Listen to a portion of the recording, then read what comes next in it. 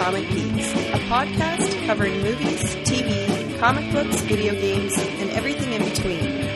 So geeky.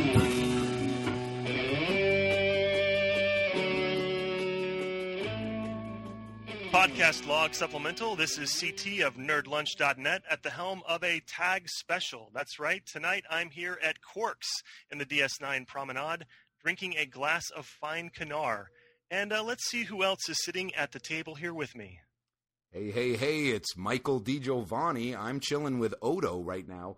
And for this tag special, I am having myself one of Neelix's favorites. Neelix? Why am I saying Neelix? I don't know. Jesus, we're off to a bad start already. No, and I'm drinking myself a Brooklyn Summer Ale. All right, well, Mr. DiGiovanni, I am happy that you're here with me at the table, and we wanted to do this Atomic Geeks special because you are unable to be a part of the New Year's resolution episode that I am going to be recording with the other geeks. Yes, that's true, and we really wanted to get this show out there with CT and myself on a show because we didn't want to create the illusion that we had some secret hatred for each other, because the last time you were on the Atomic Geeks, I was also not there. So this is really to just let everyone know that we do like each other and we want to talk. Yeah, now that's the illusion, that we like each other and we want to talk, right? Yes. All right, well, hopefully we're not tearing a hole in the space-time continuum, but I just wanted to clarify that this extra is actually being recorded before episode 115, but this will probably post after that episode, so we're not going to be able to refer to what the other guys and I talked about because it hasn't happened yet. My brain hurts already just trying to think of this paradox we're creating. As Chief O'Brien would say, I hate temporal mechanics. I knew you were the right person to host this Star Trek episode bonanza. Yes, it's a little bit sad, isn't it? Well, let's not call it sad. We got to get into it first. I'll tell you if it's sad in about 5 minutes. All right. Well, just to start off, one of the questions that I plan to ask the other guys and wanted to ask you is just, here we are. We're going to be on episode 115, and you're just now getting to a Trek-devoted episode. What took you guys so long, do you think?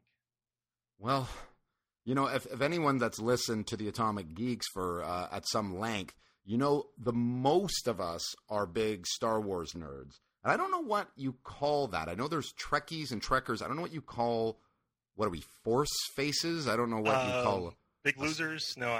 Yeah. Ignorant. Sort of blinded. Maybe Ewok lovers. Yes. Yeah. Admiral Akbar fan club. No. So we've been devoted Star Wars fans, and I think when you come out of the gates with doing a podcast about geek lore, we kind of threw all of our favorite stuff to the wall first, and Star Trek, admittedly, is not high on that list.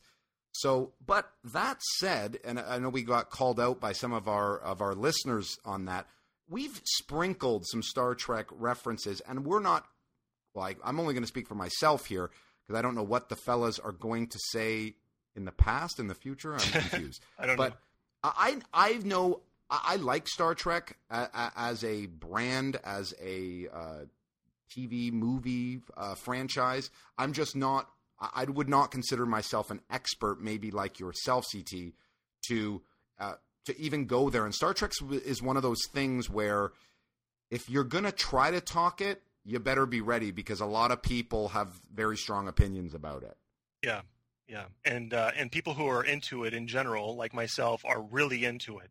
And it's hard to have a surface level conversation because we start getting into the nitty gritty and talking about warp speed, and that can't happen because in episode 4 this was the situation, and so yeah, it can make people stand off. Yeah, and that's the thing. It's almost like there isn't such a thing as a casual Star Trek fan. I mean, when I was into Star Trek, I was quite absorbed into it. Like now, but I maybe just don't know the lore as much. Maybe I am a casual fan. I don't know. But so you yourself, where are you on? If I said 1 to 10, 10 being the highest, where do you consider yourself on the Star Trek fan barometer? I'd say I'd be pretty high, eight or so at least. I mean, I'm not a fan of the entirety of Star Trek. I'm not a fan of Voyager and Enterprise. I have watched quite a bit of it in spite of that, but definitely a huge fan of the classic Trek, Next Generation for sure, and Deep Space Nine. So I own all the movies and all three of those series on DVD, and I've watched them plenty of times. So. Now, here's a question. Did anyone like that series, Enterprise? I mean, is that universally hated by everyone? Well, as I recall, Mr. Downs enjoys Enterprise, but he also likes Stargate and Smallville, so... I like that he's not here to defend himself, but we constantly like to get these jabs in at Stargate. One day, maybe I'm going to be forced to have to watch that, but I just don't get it. But yeah, everyone you talk to, Star Trek fans seem to think, from the majority, that Enterprise was the weakest of the series. Is that a safe assumption? I don't know. I think I liked Voyager less. I think there was more in Enterprise that I did like, especially by the end of the series. There were some things that they were kind of starting to do right, but I mean, they're both pretty weak. Yeah. I did not watch any of Enterprise. I watched some Voyager, but Enterprise No, you know what? I lie. I think I saw the premiere, and as soon as I heard that theme music, I was like, what in the hell is going on here? You were inspired to live out your dream, right? Well, kind of talking about the shows that I didn't like and that you didn't watch, let's talk about the other side of that. And one of the shows that you have been vocal about in past episodes is your enjoyment of Deep Space Nine. And so one of the additional reasons we wanted to do a tag special was to be able to talk about this show. I don't get the sense that the other guys care about it, so I'll probably skip over that for the most part in 115. In the future or in the past? Yes. But I thought we could focus a majority of our time in this special to talk about Deep Space Nine.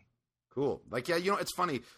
Like I said, as far as my Star Trek universe interest goes, I've seen all the movies. I saw all the classic Trek. I saw all of TNG. So I've seen, and obviously I've seen J.J. Abrams' reboot, which I thought was fantastic. But the TV is where I get a little weak. I don't think I've ever watched the original cast an episode. Strike me down, but I don't think I've ever seen an episode of that. The Next Generation, I've seen a handful, like a smattering of those.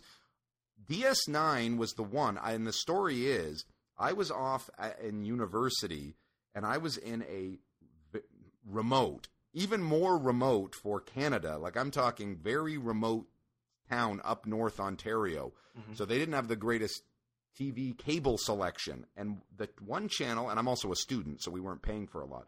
So the one channel that we had seemed to be playing DS9 in proper order all the time. So I just, as a university student, you have so much time off, I just kind of went, and I think I caught it literally maybe 7-8 episodes into the first season, and then they showed it sequentially post that. So I just, throughout that year at school, I think I watched practically, it was on 5 days a week. I think I saw the entire, 7 seasons for DS9? Seasons. Yep. So that was the one I just got hooked on. Yeah.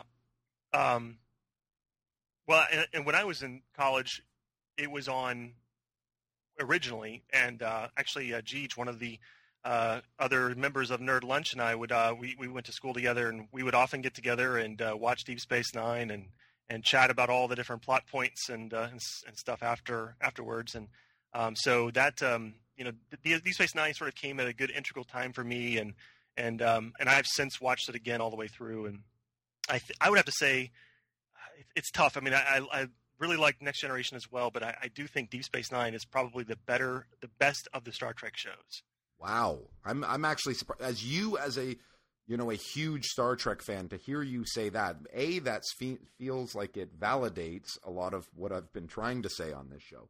But I mean, is that a sort of a popular train of thought to say that DS9? Would a lot of people agree with you on that? Because TNG seems like it's the sacred testament of Star Trek. Right. I think that, Next Generation probably stands out as I'm going to guess, the most popular. I mean, I haven't done any scientific surveys or anything, but Next Generation seems to be the most popular one. And for whatever reason, Voyager seems to have a bit of popularity as well. And when Deep Space Nine was on, it got overshadowed by both of those shows, because it overlapped, right? Like, wasn't it? Yeah, it overlapped with Next Generation. Next Generation went off the air, and then the following season, DS9 had about a half a season without any other Trek, but it did have Star Trek Generations. That hit the theaters about that time, and then Voyager came out about halfway through I think it was the third season of Deep Space Nine. So there was always another Star Trek show on, and so Deep Space Nine always seemed to be getting overshadowed by the other Star Treks. Now, I'm trying to remember. Did they use? Because I remember hearing that they used TNG to help kind of launch DS9, where Cisco was either on it, or there was a bit of an episode that they use as a sort of a vehicle to launch that. Did they do the same with DS9 to launch Voyager, or no? Yes, in the first episode of Voyager, they are at Deep Space Nine, and Quark is in that pilot. Okay, that's what I thought. I remembered that, because I think what I was doing as I was watching this, new episodes were on, and this channel that was obviously airing it in syndication was running it up to, I think, maybe Season 7 was on, and I was watching seasons 1 through 6 in syndication. Mm-hmm. And I kind of, because I was so into it, I think I bled into watching some of Voyager at that time, just as a result of, because Voyager would have been on season 3 or 4 or something. Yeah. Wouldn't it have at that time? Something, yeah, somewhere around there. 7, yeah. Mm-hmm. Voyager, I didn't hate all of what I saw. There was some good stuff, if I remember, but the premise was a bit Gilligan's Island-y, and some of the cast was just so weak on that one. Yeah, there weren't that great of actors on there, and the ones who were pretty strong, I think, were just not given either enough to do, or they didn't have good actors to work with, so they really couldn't shine like they should have. Yeah. I think the other thing it was with Voyager that Deep Space Nine actually did really well was Voyager wound up being fairly episodic, where Deep Space Nine, of all of the shows, except maybe some of Enterprise, was the one that was the least episodic, and there were things that were even begun in the first episode of DS9 that weren't paid off until the end even, and there were, long plots, a couple of different wars, the idea of trying to get Bajor into the Federation, long character arcs, people, like Gul Dukat's character arc from the beginning to end. Great character. Great arc, great character. Lots of character development. People, the way they are in the beginning of the series can be drastically different from the way they are at the end. And that's where I felt like Voyager should have gone, in that here they are off on the other side of the galaxy, and nothing seemed to have changed from season 1 to season 7. Well, it was really, for Voyager, it was Adventure of the Week. I mean, they had that hook where they're always trying to get home, but it still was pretty, what are we doing this week? Our ship is in this part of space and we fight, this alien or visit this planet. I know Voyager fans are probably going to lynch me for, dumbing it down that much. But that was the thing that attracted me to DS9, was the long running storylines and the mythology that they kind of created. The Dominion War was fantastic stuff. Oh yeah. And that lasted, multiple seasons. That was 4 or 5 seasons, if I'm not mistaken. Well, they introduced the Dominion, and I can't now remember if it was, I think they even sort of start planting the seeds as early as season 2 in what seemed to be a throwaway Ferengi episode. And then it starts kind of building from there, and I believe it was the season 2 finale. They sort of introduce, I think it was season 2 finale, they introduced the Jem'Hadar, I love those guys. Oh, those guys are awesome. And then season 3 it builds. Season 4 they introduce Worf, and they have a whole Klingon side war. There's like a war between the Klingons and the Cardassians. And then things really get going, I believe, by season 5 with the Dominion War, and that goes pretty much up until the end. Yeah, yeah, and that's the thing. That's interesting that you brought that up. The Klingon stuff in season 4, that was fantastic. Like I remember a couple episodes. I would be curious to rewatch this to see if it holds up. But they had some like full on. I remember there was like a Klingon that almost attack over DS9. Like it was multiple spacecrafts. It was like crazy stuff as far as TV went. I think that what you're talking about is the first episode with Worf, and there's a big standoff at Deep Space Nine with tons of birds of prey and Klingon battle cruisers. And yeah, that was fan. And usually, you always run that risk on any show where you kind of look and go, oh, okay, this seems a little obvious that to boost ratings, and that probably is what they were trying to do. But by adding another character onto it, trying to put Worf on it, it may have seemed like, oh, this is a bit of a sellout. But I think he did fit that show and added quite a bit to it. I think so as well. And they didn't really even though they introduced him in that season, they didn't turn him into the star of the show, which is what I kind of probably wanted at the time, but in the end, I think that was the best choice was to not really dwell on him. The other characters who were already there still were prominent characters. Sisko was still very much the star of the show, and Worf was just another member of the crew. And they didn't really try and oversell it. He was just there. Yeah, I thought that. I remembered thinking like, oh, here we go. This is like those sitcoms where they got to add the new little kid on it because we got to think of some clever trick. Yeah, so he's the Leonardo DiCaprio of Deep Space Nine. Yes, or the 14th Cosby Kid. But I really do. I think that was very successful in terms of his integration into that program, and I even liked how they continued to honor that fact that he was a member of DS9 in some of the TNG movies. Yeah. It was a little forced, but in First Contact, he shows up in the Defiant. He's captaining the Defiant into the little Borg skirmish at the beginning of the movie. Now, the Defiant was created to those that don't know anything about DS9. You've probably turned the show off at this point. But the Defiant, correct me if I'm wrong, because you are the expert. And I will correct you. Yes, the Defiant was created for DS9 was it against the Jem'Hadar or was it the Dominion? Well, its backstory was that it was created to fight the Borg. Oh, the Borg. Okay, that's what I thought. And so it was a prototype. It shows up in the first episode of season 3.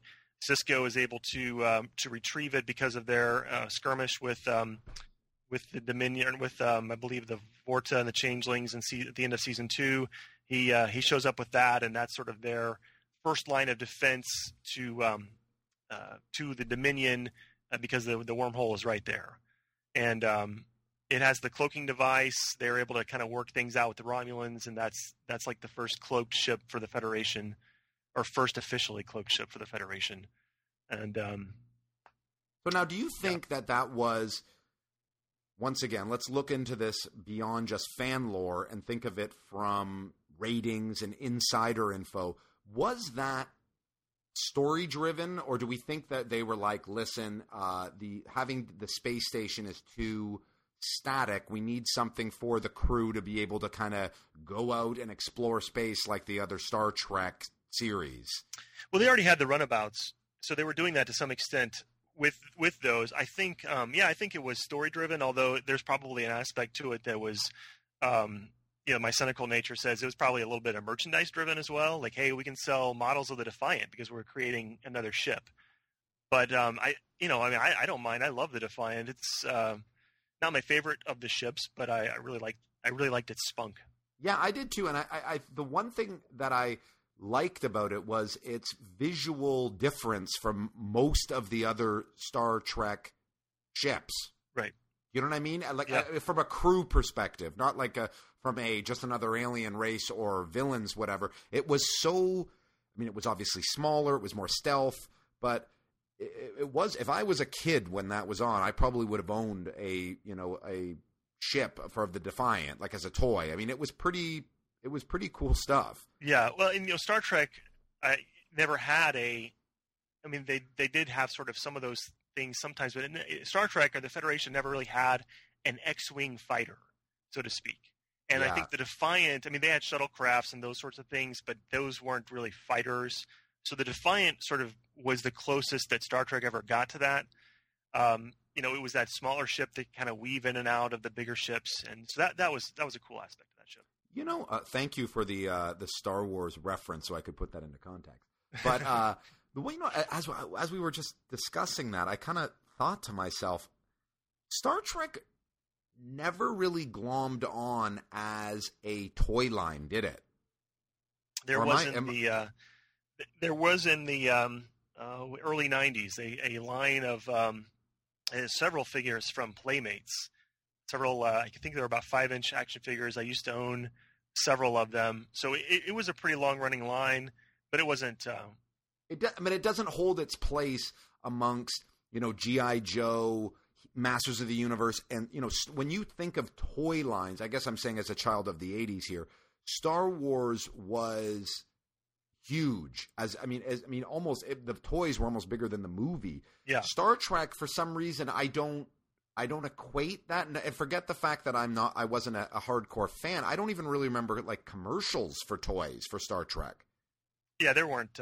There were some throughout the years, but there wasn't consistency. I mean, the Star Wars toys that are being made now are being made by Hasbro, which bought Kenner. So they're essentially being made by the same people who made them back in the late 70s, where Trek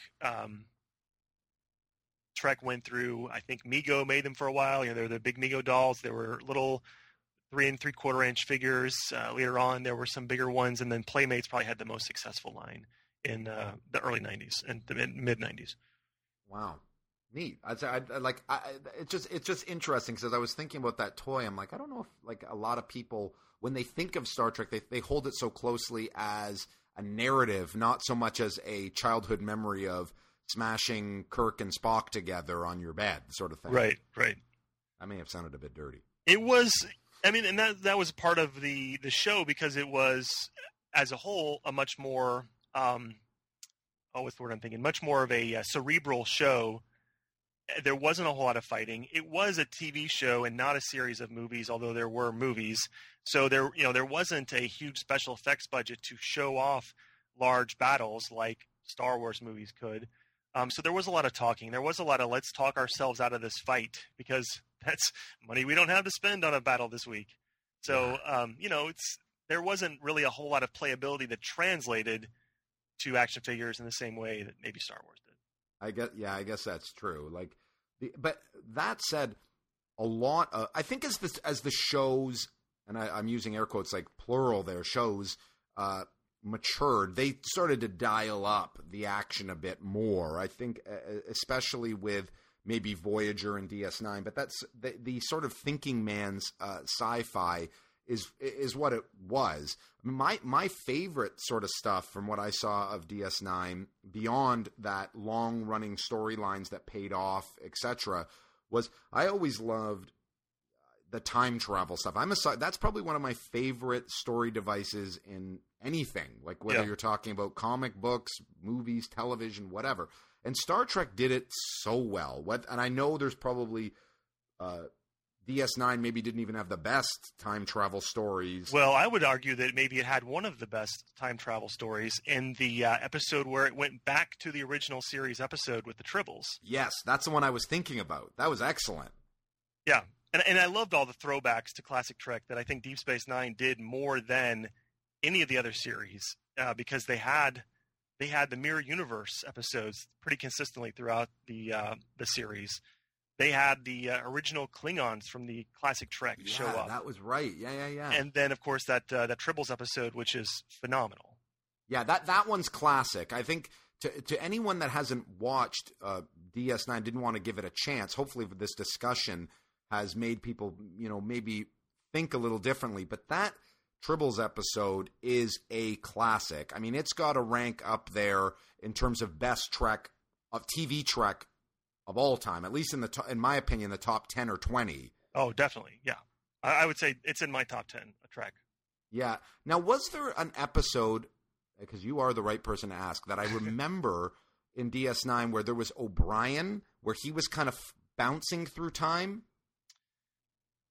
You may be thinking there was an episode where Sisko and Bashir wound up going to the early 21st century, and they were stuck there in I think it was in California somewhere, in a I can't now remember the specifics of it, but they were stuck in that time period, and O'Brien and Kira were trying to pinpoint where they were, so they were using the transporter and like chronoton particles or some such to check different time periods. Okay, and, maybe that is it. It may not be, there may be another one, but that's what comes to mind. Yeah, it just that's the stuff that I really like about Trek is that they played in all of those great sci-fi conventions and plots, and they kind of did them as unique as possible. They never did it the same way twice. And right. I mean, whether it was on TNG, and I'm even assuming probably the original series, even up to maybe Voyager and the other ones, they always tried to put some sort of unique slant onto the time travel or alternate reality or whatever. I appreciate that, and the more we're talking about it now, I'm feeling like I kind of almost want to go back and rewatch DS9, but I'm almost feeling like I owe it to myself to watch The Next Generation. Maybe that'll be your 2012 New Year's resolution. Yes, I got to get through Doctor Who first, but yeah. Well, before we wrap up, I did want to ask you if there was you've mentioned the Tribbles episode. Is there another episode that stands out to you as your favorite? Mine was probably the one that a few. I mean, I can't quote the exact storylines as easily as you off the top of my head. I do remember that Worf's introduction, which was excellent. But I also remember, I believe it was the season finale where Odo met the other changelings for the first time. Was that like the season 3 or season 4 finale? When they were on the or maybe it wasn't Odo, but that when he discovered that he was the Dominion, basically. I think that was I think it was season 2 finale, as I recall. Was that the one? Because I remember there was a bit of a cliffhanger where he discovered his kind, and that one really, that was like, holy shit, I got to watch the next one now, man. Yeah, but it's hard for me to pinpoint an exact episode of this because, like we've mentioned before, it's just that Dominion War. I mean, all of that was fantastic from what I remember. I would say all of it because it just was. It didn't feel like individual episodes. It was like a long form story. For a lot of it, I mean, there were episodic sort of things. I mean, every so often you got your Ferengi episode or the Mirror Universe episode or something wacky would happen with Chief O'Brien. But yeah, there was a lot of long form storytelling with the war for sure. And even what was your favorite episode, if you could, or couple episodes? I'd say my favorite episode came in the 6th season, and it was an episode titled "In the Pale Moonlight." And it was the one where Sisko and Garrick, who Garrick is probably one of the best Trek characters ever. But Sisko and Garrick team up to attempt to get the Romulans to join the war against the Dominion. And it's one of the darkest Trek episodes ever. It's probably my favorite Star Trek episode of all the series. Wow. Very, very powerful, very well done, very against the grain of Trek. I mean, that's what I liked about Deep Space Nine is it wasn't as clean as the other series. They would go in darker places, and that's definitely one where they went there. Yeah, I think I remember all of these moments now when you talk about it. I think I got to rewatch that. Does it hold up when you went and went back and revisited it? Yes, I would say. I'd say that there's some stuff maybe early on that doesn't, but definitely by the 4th season, it is. I mean, there's stuff in the first 3 that hold up real well, but by the 4th season, it's on fire. Yeah. I think I may have to do that. Maybe I won't make it a resolution. I'll just do it in my own time. But I think because I have seen it. I saw the way it concluded, and I was satisfied with the way the series ended too. I might add. Yeah. But yeah, I think I owe it to myself to maybe go back and check it out. Yeah, and I don't know about for Canada, but for the U.S., for those of you who listen in the U.S., Netflix will be streaming all of Deep Space Nine, I think, beginning October 1. Really? Netflix. I think most of the other series will be out this summer on Netflix, and then by October 1, Deep Space Nine will be cool. Because Netflix, I've heard in Canada is almost comparable to the U.S. We're getting close, and I have seen no Star Trek yet. So as of now, do you have anything on Netflix for Star Trek? You don't. It's coming in the summer. I'll be honest. I mean, I own all the stuff I want, so I haven't even checked. But I think most of it's coming in July, if I remember correctly, and then for whatever reason, DS9 isn't coming until October. Nice. Well, that's encouraging because hopefully Canada will follow suit. But knowing us, it'll happen 2 years later. Yes. So resolution for 2014. Yeah. All right. Well, thank you for the talk, Mr. DiGiovanni. It was quite informative, and thank you for the guidance, CT. You're welcome. I wanted to give you the opportunity to make any predictions about episode 115, since we are recording this before. See if you wanted to make any predictions about that episode. Okay, so this episode that's going to be taped in the future for us, but you, the listener, have likely already listened to. Correct. These are my predictions. Andrew Bloom is going to surprise you by his Star Trek knowledge. Number 2, Christian is going to surprise you in how little he knows about Star Trek. And number 3, Downs is going to swear a lot. I think those are pretty safe predictions. All right. Well, I guess that about does it. Thank you, everyone, for listening. For more on me, you can visit nerdlunch.net, where I have recently posted the 3rd episode of Nerd Lunch, the web series. And you can also find me on Twitter at NerdLunch. And we have a Facebook page, and would love for all of you to come to Facebook and like us there. You can get to that by going to facebook.com/nerdlunch. And, of course, definitely check out theatomicgeeks.com, where you can get updated on their shows and get access to their forums. I'm on there every so often chatting about stuff, and it's a fun time in the forums. Michael DiGiovanni is on Twitter at The Atomic Geeks, and they also have a Facebook page. It's facebook.com/TheAtomicGeeks. That will do it for this tag special. On behalf of Michael DiGiovanni and the rest of the Atomic Geeks who aren't here, this is CT signing off. Kapla.